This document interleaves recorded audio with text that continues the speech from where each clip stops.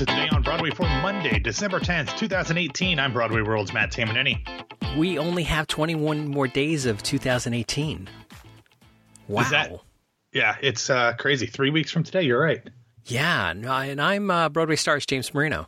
Yeah, I get 3 weeks from today is New Year's Eve, so that would be the last day. So that's nuts. Time flies when you're doing a podcast every day. What are you doing New Year's Eve? Not a clue in the world. I'm mentally preparing myself to go to Broadway Con a week afterwards because it's going to take me some time. When is Ohio State playing? On New Year's Day. Play New Year's Day in the Rose Bowl against the Washington Huskies. So Urban Meyer's final game. Good riddance to bad rubbish. And we'll move on from there. But not any college football this week, James, except for Army versus Navy. Army won for the third straight year after losing the previous 15 to Navy. But again, neither here nor there. But we did have some stuff in the feed over the weekend. As we mentioned on Friday, we had Jan Simpson's latest episode of Stagecraft featuring the playwright, author, or attorney turned playwright, Christopher Demos Brown of American Son. Then later in the day on Saturday, I spoke with Francis Zhu, one of the stars of Wild Goose Dreams, currently playing at the Public Theater through this coming Sunday. He was fantastic. I love talking to really smart actors because, one, they generally think about art at a different level than those of us who kind of talk about the nuts and bolts of it every day. So I loved hearing his conversation. And if you get a chance to see Wild Goose Dreams, definitely go over and check it out because it just seems absolutely fascinating. And I'm super disappointed that I didn't get to see it. And then, James, on Sunday, you, Peter, and Michael got together and talked about a number of different things, including network, the Share Show, Slave Play, which we're going to talk about here at the end of the episode, as well as the new recording that was released this past week of the City Center Encore's production of Lerner and Lowe's Brigadoon. I think it was like their concert gala last year, starring Kelly O'Hara and Patrick Wilson and Stephanie J. Block and many others. So what out of those conversations, James, stuck out with you from this week on Broadway? We spent a large portion of this week on Broadway talking about network and whether it was good or not. Okay. And it's hard to give a simple answer about whether network is good. I think we all agree that Bryan Cranston is an absolute must-see. Whether or not you think that network is good, you must go see Bryan Cranston. I think we all agreed that some of the casting and concept of how to do the show was not our bag of chips. But we talked a lot about network, and then we talked about the Share Show, and just amazingness of Stephanie J. Block, which is all expected. Absolutely. Well, I'm going to be in town for BroadwayCon, so I will be looking to try to figure out a way to get network tickets because it's pretty much sold out the entire time. So anybody over at Polk, hit me up. I will be glad to see it. Hey, your name is Matt. It is. And Matt Polk's name is Matt. Yes, we have different last names, though. Oh. Well, that's not going to help. No. Okay. Good try, though. I like where your head's at. All right. I'm just trying to think out of the box here. Much appreciated. Walk up to the box office and you're like, hello, I'm Matt, and I know Polk, and things like that, and see if they'll give you a ticket. Yeah, Matt, I know Polk. Yeah, exactly. See, that's worth a try. Exactly. I'm related to James Polk. I do a podcast with a guy named James. There you go. All related. Yeah, 6 degrees. Is James Polk one of the presidents from Ohio? Maybe. I don't know. Oh, I couldn't tell you. But what I can tell you is that Jan Simpson's Stagecraft, please do not miss it. If you're going to skip a podcast, skip this one in order to listen to her. Or just listen to all of them. Yeah, well, ideally listen to all of them. But Jan Simpson's Stagecraft, her interview this weekend was just... It's just, we're so fortunate. So fortunate. And right. She's going to be with us at BroadwayCon, so come and see us, and Jan, who is going to elevate the intelligence level and compensate for you and me. That's the reason that we keep her around is because she makes us look good. All right. So first up in the news, waitress makes its dinner BFF announcement. Diner BFF announcement. Yeah. So I got to say, I was not 100% correct in my Miss Cleo predictions. However, I got quite a bit right, and I think there is still one other facet of my predictions that very well could be true. So, as was teased on Friday morning, Waitress, the Broadway musical, made an announcement of 2 new cast members joining the production, and they are, as they promised, BFFs, so to speak. I got one right. The show's composer and former star Sarah Bareilles, she is coming back into the diner. But instead of being joined by Jason Mraz, and his tour schedule really threw me off. I thought I had it down. She's going to be joined by a different BFF, someone who they actually, in the press release, supplied pictures of them on vacation together to prove that they were, in fact, friends. And that is none other than Tony Award winner Gavin Creel. He will be joining Sarah Bareilles as Dr. Pomatter. The pair will play the show from January 7th, like I said, after the holidays, through early February, like I said, February 3rd. So I got the times and the Jenna correct, not the Dr. Pomatter. And I also predicted that the show would close on February 3rd or whenever they ended their run. That has not yet been announced, James. But I'm not sure that it's not going to be announced, because that February 3rd date is getting to the point where a show would have to close to get something else into the theater before enough time to do the tech and the previews and open before the Tony eligibility deadline. So while as of now, Waitress is not closing, I think it might. In a statement, Sarah Bareilles said, "It's Waitress's 3rd anniversary on Broadway. To celebrate, I'm putting on the apron once again alongside one of my besties. We are launching the celebratory anniversary year with a limited engagement return to the diner with one of my dearest friends, Tony winner Gavin Creel, as Dr. Pomatter." She then goes on to talk about the fact that there are 3 different productions of Waitress that will be going on around the world, including the upcoming London one. So, James, this is, I've seen Waitress on Broadway. I saw it with Stephanie Torrance, who will be playing the role of Jenna starting tomorrow through the time when Sarah Bareilles comes back. But I really think I might want to try to see it with Sarah. Like, I feel like that's a special thing where I kind of have to. So when I'm in town for Broadway Con, I'm gonna try to snag a ticket to see her, because she's one of my absolute favorite celebrities in the world. Not only for her talent, but just she's funny and smart. And Gavin Creel, I mean, it's Gavin Creel. So I feel like this is a win-win for Broadway folks, whether or not this is the duo leading the show that Waitress goes out on. So a couple of things. Gavin Creel, didn't we talk about him as being a possibility for Pimpernel? We did. You're right. But Pimpernel is later in February, I believe. Correct? Okay. I don't know, because I don't maintain any of that stuff in my head. I count on you for that. You're my Google, my Broadway Google is. That's why I text you all day long and ask you stupid questions. Pimpernel is going to be February 18th. So there's plenty of time. Well, February 3rd to 18th. And, if they announce the February 3rd, will they extend 2 weeks? Will it sell out at the end? Things like that. But the other point that, whether something needs to close in February so something else they can get out and somebody else can get in, and tech and things like that. I want to talk about the April schedule. April 11th is Gary, a sequel to Titus Andronicus. April 16th, Burn This. April 17th, Hadestown. April 18th, Hillary and Clinton. April 22nd, All My Sons. April 23rd, Tootsie. April 24th, Inc. April 25th, Beetlejuice. And that's the cutoff date for Tony Awards. So that's a really tight end of April. So if something's going to happen in that theater, we got to hear about it like pronto. Well, I got to say, James, it doesn't happen often, but there have in recent years, maybe once each of the last 2 or 3 years, we've had 2 shows open on the same day. Usually it's a Sunday, so one will actually do like an afternoon opening and then one an evening opening, but it's not out of the realm of possibilities that multiple shows can open on the same day. And I'm just going to throw this out there. Waitress was directed by Diane Paulus. Mm-hmm. There is another Diane Paulus a show that might be currently having a lab in New York following an out-of-town tryout at ART in Cambridge, Massachusetts, the same home where Waitress came from.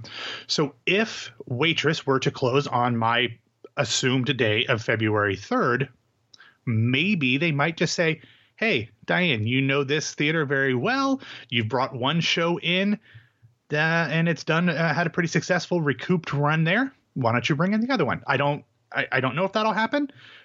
But if it does, it seems like a fairly good idea to replace one Diane Paulus show with another. All right. And I know. Anyway, so we have I got it. Okay. So we should have Dave Coulier got it too. So we should have had Robbie on tonight because we're talking about Grammy nominations, but maybe we'll try to get Robbie on before the actual Grammys and give us a lowdown on what he thinks about the Grammy nominations in the cast album category. Yeah, he's going to be incredibly biased because our friend Robbie Rizal is the A&R director for Broadway Records, and they had 2 of the nominees in the Grammy category for Best Musical Theater Album. Those nominations for all of the categories were released on Friday, and in that musical theater category, there was The Band's Visit, Carousel, Jesus Christ Superstar Live in Concert, My Fair Lady, and Once on This Island. The latter 2 of those were produced by Broadway Records. Also in the musical-ish genre, Shallow from A Star is Born was nominated for Record of the Year, Song of the Year, Best Pop Duo Group Performance, and Best Song Written for Visual Media. The Greatest Showman, Pasek and Paul Movie Musical, was nominated for Best Compilation Soundtrack for Visual Media, and This Is Me, of course, performed by Keala Settle, was nominated for from the soundtrack, was nominated for Best Song Written for Visual Media. Barbra Streisand, her album The Music, The Memories, The Magic is nominated for Best Traditional Pop Vocal Album, and I'm sure if we scoured the rest of those Grammy nomination categories where there's like 5,000 different categories, and they're all kind of weird and bizarre, we could find a few more musical theater connections, but that's a pretty good start. The 61st Grammy Awards will be broadcast from Los Angeles on Sunday, February 10th, just a week after Sarah Bareilles closes Waitress, on CBS at 8 p.m. So congratulations to all of those shows. I think, though, James, I'm a little confused, and maybe if we do talk to Robbie, he can explain to me. I guess I get why Jesus Christ Superstar Live in Concert is in the musical theater album category, but I really don't. Like, if you're saying that Greatest Showman is in the best soundtrack for visual media, isn't that what Jesus Christ Superstar is? It's just a different visual media. Like, to me, it's a little weird that Jesus Christ Superstar Live in Concert, which was a television program, is in a musical theater category, even though, again, I understand it's a musical theater piece, but it was on TV. So I'm a little confused as to how that works. I'm sure there are very clear rules in the Grammy guidelines, but it just seems a little odd to me that we're saying The Band's Visit is up against a TV show. I hadn't thought about that, and that's really interesting and makes my head hurt. Well, the last time we had Robbie on to explain how the voting worked for Grammys, it made my head hurt too. So while I say that it could be that Robbie might be biased, I think he is one of the smartest people out there, and that he might be very opinionated. He might have positive things about things that Broadway Records didn't do. So no, he's great. I'm just kidding. He supports cast albums across the board. He's global. He's not Mr. 305. He's global. So all right, why don't you give us this week's theatrical schedule? Okay, there's, again, not a ton going on, like, in terms of openings and previews because we're in the thick of the holiday season. But I do want to tell you about some openings and some preview stuff on Broadway, and then tell you some off-Broadway closings. First up, James, the theatrical event of the season. I know. We might have to hold on Tuesday night. Yeah, we're definitely holding until we get these reviews, because Tuesday, December 11th, marks the Broadway opening of Reuben and Clay's first annual Christmas Carol Family Fun Pageant Spectacular Reunion Show on the Broadway. I I don't know. There are a ton of Broadway folks were showing up there this week, so it seems like they got some tickets, and some people were talking about it. I saw a little bit of a curtain call video that is a little different curtain call. It's more of a concert, like, hey, let me introduce everybody. You know, it's a concert. That's what they do at concerts. The sets looked interesting. I couldn't get a clear view because the camera was shaking on the video that I saw, but it wasn't just a bare bones thing. They had a decent looking, cartoonish, artistically designed set. So good for them. Look, this thing's crazy and weird, and I don't understand why they're doing it other than for the hope of touring it in the future. But I got nothing against Ruben and Clay. I'm happy for it. We talk about all the time how we want theaters to take risks on one-off shows like this. So wish them the best. Can't imagine it going well, either in terms of reviews or box office, but I hope it does nonetheless. Then the following night, a more traditional Broadway fare begins previews at the Samuel J. Friedman Theater, Manhattan Theater Club's Broadway. I guess it's not revival, but it's a return engagement from the off-Broadway show a couple years ago of Choir Boy. James, I'm super excited about this one. That will begin previews on Wednesday. The following night, Thursday night, To Kill a Mockingbird will officially open after about 4 months of previews at the Schubert Theater. Under the direction of Bartlett Shear, Aaron Sorkin's adaptation of the classic novel stars, of course, Jeff Daniels, Sia Keenan-Bolger, Gideon Glick, a number of other folks. And I saw an early preview, the second preview, and I thought you could have opened it that night, and it would have been one of, if not, I think The Ferryman is probably the front runner for best play this year. But To Kill a Mockingbird is, even on that second preview, very much deserved to be in the conversation. And then, James, you got like 5 days left. Not going to happen. He's off my Christmas list. He's not getting a card this year.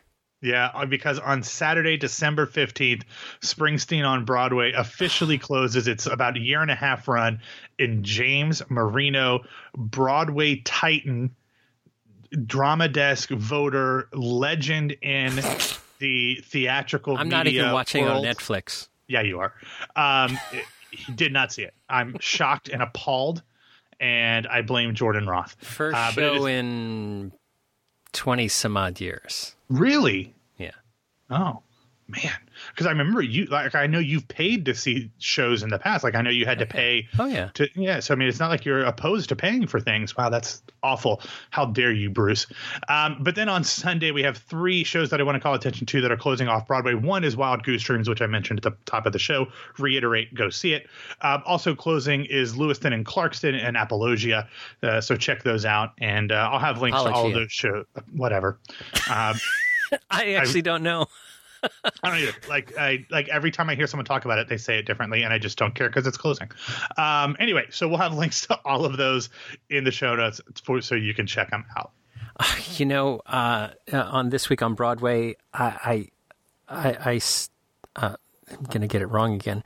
Rick Ellis, not Rick Elise. I keep on saying Rick Ellis, and we said it like 4 or 5 times this morning when we were talking about the Cher show. Yeah.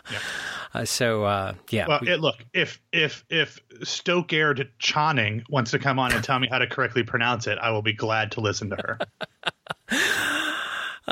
Yeah. All right, Matt, what else do you have? Okay, just a few more stories, again, talking about Rick Ellis here in a second. But first up on Friday, we learned that Jonathan Van Ness, I think that's how you pronounce it, the star of Netflix's reboot of Queer Eye for the Straight Guy, will join Mario Cantone, Rachel Dratch, Susan Lucci, Michael Urie, and others for the December 17th performance of Celebrity Autobiography on Broadway. We also learned last week that former Law & Order star Catherine Irby will lead Roundabout Underground's upcoming production of Something Clean by Selena Fillinger. She will be joined under the direction of Margot Bordelon by Daniel Jenkins and Christopher Livingston. The show will begin performances on May 4th and is currently scheduled to play through June 30th. On Friday, the New York Theater Workshop announced that the world premiere of Jeremy O. Harris's The Slave Play, which you guys talked about on This Week on Broadway, has been extended through January 13th. Now, James, I haven't listened to This Week on Broadway yet, but when this got extended, it was one that I wanted to hop on and get tickets when I'm in town for Broadway Con. Did Peter and Michael give it thumbs up, thumbs down? What did they say? Well, I would buy tickets as soon as we stop recording. Okay, fair enough. Peter and Michael gave it a total rave, and in fact, we didn't even know we didn't realize it had extended, so I have to change that on the thing. It was originally through December 30th, so when's it going now till? January 13th. January 13th. Oh, just they got 2 weeks? 2 extra weeks. Yep. Okay. So going into the 2019.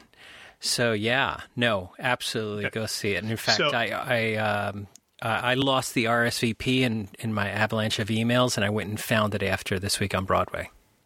Well, if you want to go when I'm in town for Broadway Con, if they'll let you, I'll go with you. Yeah, if they'll let me is the key phrase there. Yeah, because it's like the week it's closing. I don't think we'll do them any good. But anyway, getting back to the great and wonderful Rick Ellis. Last week we learned the cast of the world premiere musical My Very Own British Invasion, for which Rick, who wrote the book, of course, to the Cher Show and Jersey Boys, he wrote the book for that, and it features songs from the British Invasion.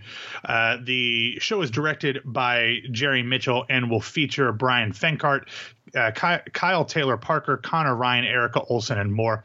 We will have the complete cast list in the show notes. The musical will begin performances on January 31st and is scheduled to run through March 3rd. And finally, this is an interesting one that came from the New York Daily News on Sunday.